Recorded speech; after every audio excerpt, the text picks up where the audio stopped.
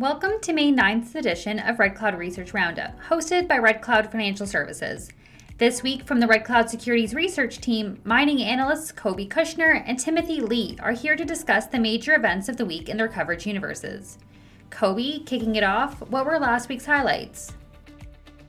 Thanks for the warm welcome. I'm Koby Kushner, a mining analyst here at Red Cloud Securities. I'm happy to join today's episode of the Red Cloud Research Roundup podcast, where we discuss some of the highlights over the past week. We kicked off the week with a new initiation report on E3 Metals Corp. This is ETMC on the venture, and we initiated coverage with a buy rating and a $7.50 target price. E3 is looking to turn Alberta into the next major lithium hub by tapping into the lithium-enriched brines within the province's oil fields, and they've developed the direct lithium extraction, or DLE technology, to do so.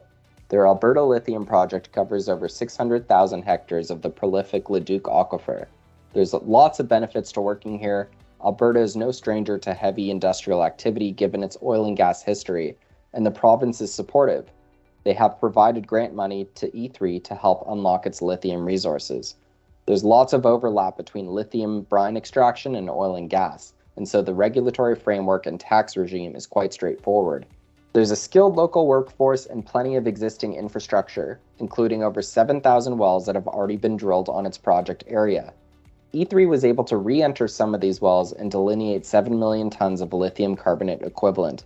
This is one of the biggest lithium resources in the world, but what's key here is that the resource is based on sampling from only a third of the property area, and existing data shows fairly consistent lithium grades throughout the aquifer.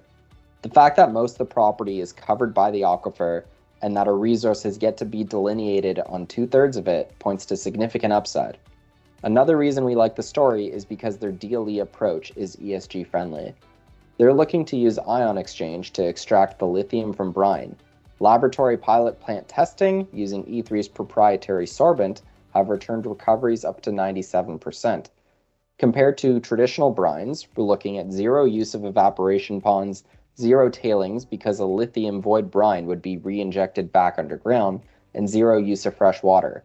The land footprint is only about 3% of the land use required for evaporation brines, so comparatively, environmental impact is much smaller.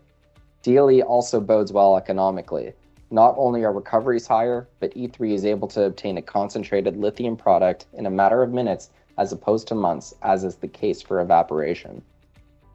De-risking this technology is a major focus. They're looking to move pilot plant testing to the field this year.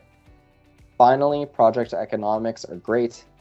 The PEA is based on the Clearwater prospect alone. Clearwater covers only 12% of the total land package, and the PEA used about 5% of the total 7 million ton resource to get a 20-year project life. They produced a post-tax NPV of $1.1 billion at lithium prices that are more than 4 times less than the current spot. This NPV is very much in line with other DLE players that have billion-dollar-plus market caps.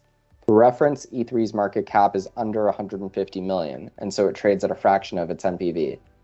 While these other projects are more advanced, we do see line of sight within the coming year for E3 to reach a similar level of advancement, and we expect its share price could re-rate accordingly. The company is targeting initial annual production of 20,000 tons of high-quality lithium hydroxide monohydrate by 2025 to 26. But given that the PEA used only 5% of the total resource, we think the real long-term prize is for E3 to scale up production and tap into the full potential of the aquifer. There's lots to like here: the jurisdiction, the large resource, the high recoveries with DLE, the strong green energy theme, and the robust project economics, even when using conservative lithium prices. The next company I'll touch on is Mountain Boy Minerals. That's MTB on the venture, and this is a Red Cloud banking client. Mountain Boy holds a district-scale position in British Columbia's prolific Golden Triangle, with 6 active projects being advanced. This week, Mountain Boy provided an update on its flagship Telegraph project. The key takeaway here is that ongoing work in preparation of the upcoming field season continues to support the modern interpretation of a large-scale porphyry system that is yet to be uncovered. Over 80 core samples from historical drilling and 40 surface samples from the previous field program have been analyzed, nearly all of which carried anomalous copper and precious metal values. High palladium to platinum ratios have also been observed, which is consistent with other gold-copper porphyries in the district. Porphyry-style mineralization has been identified at multiple targets. Notably, a grab sample at one target returned 17.65% copper. We think Telegraph is a missed opportunity by prior operators. Historical work was conducted by over 50 companies, each working on a smaller portion of the now consolidated Telegraph project. Mountain Boy is the first to systematically explore it as one large land package, which has led to new interpretations, and management believes that they may be on the cusp of identifying yet another large-scale porphyry in the Golden Triangle. Thanks, Koby. Tim, handing it over to you. What happened this week? First, I would like to talk about Southern Silver exploration. Southern Silver is a Red Cloud banking client, and Red Cloud does own stock. We rate Southern Silver with a buy rating and an 80-cent target price. Southern Silver reported positive drilling results from its Cerro Las Minitas project in Durango State, Mexico. In particular, there were 4 holes testing the North Felsite target, which is located along the northeastern part of the Cerro, a hill that appears to represent the geologic source for the skarn and carbonate replacement deposits at this project. The 4 new holes all encountered mineralization, including a particularly high-grade interval of over 2,300 grams a ton silver equivalent over 1.2 meters. These high-grade results successfully demonstrate continuity and demonstrates that mineralization extends below previous drilling at North Felsite, which is entirely outside of the already large resource on the project. The company will conduct further drilling there this year. As well, the company is now conducting an initial drill program on its Oro project in New Mexico. There, the company is targeting copper moly porphyry and associated copper-gold skarn mineralization. I would also like to mention Chalice Mining. Chalice has been a Red Cloud investment banking client.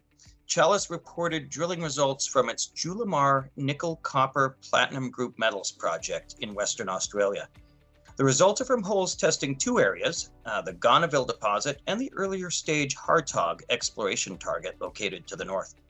The holes at Gonneville tested the deposit at depth below the proposed pit shell that hosts the current sizable resource. These holes successfully encountered relatively high-grade mineralization, extending the known mineralization at depth and potentially extending the pit shell further. The holes at Hartog are the first at that target. They did encounter the right type of geology with some nickel, copper, and PGMs. While the drilling thus far has been limited to peripheral targets, these are encouraging results that suggest they are in the right neighborhood to potentially make another discovery. The company is awaiting permits to drill within the heart of the geophysical and geochemical anomaly at Hartog. And that ends the segment this week. Join us next Monday for another edition of the Red Cloud Research Roundup. We ask that all listeners refer to redcloudsecurities.com for full disclosures. Thanks for listening.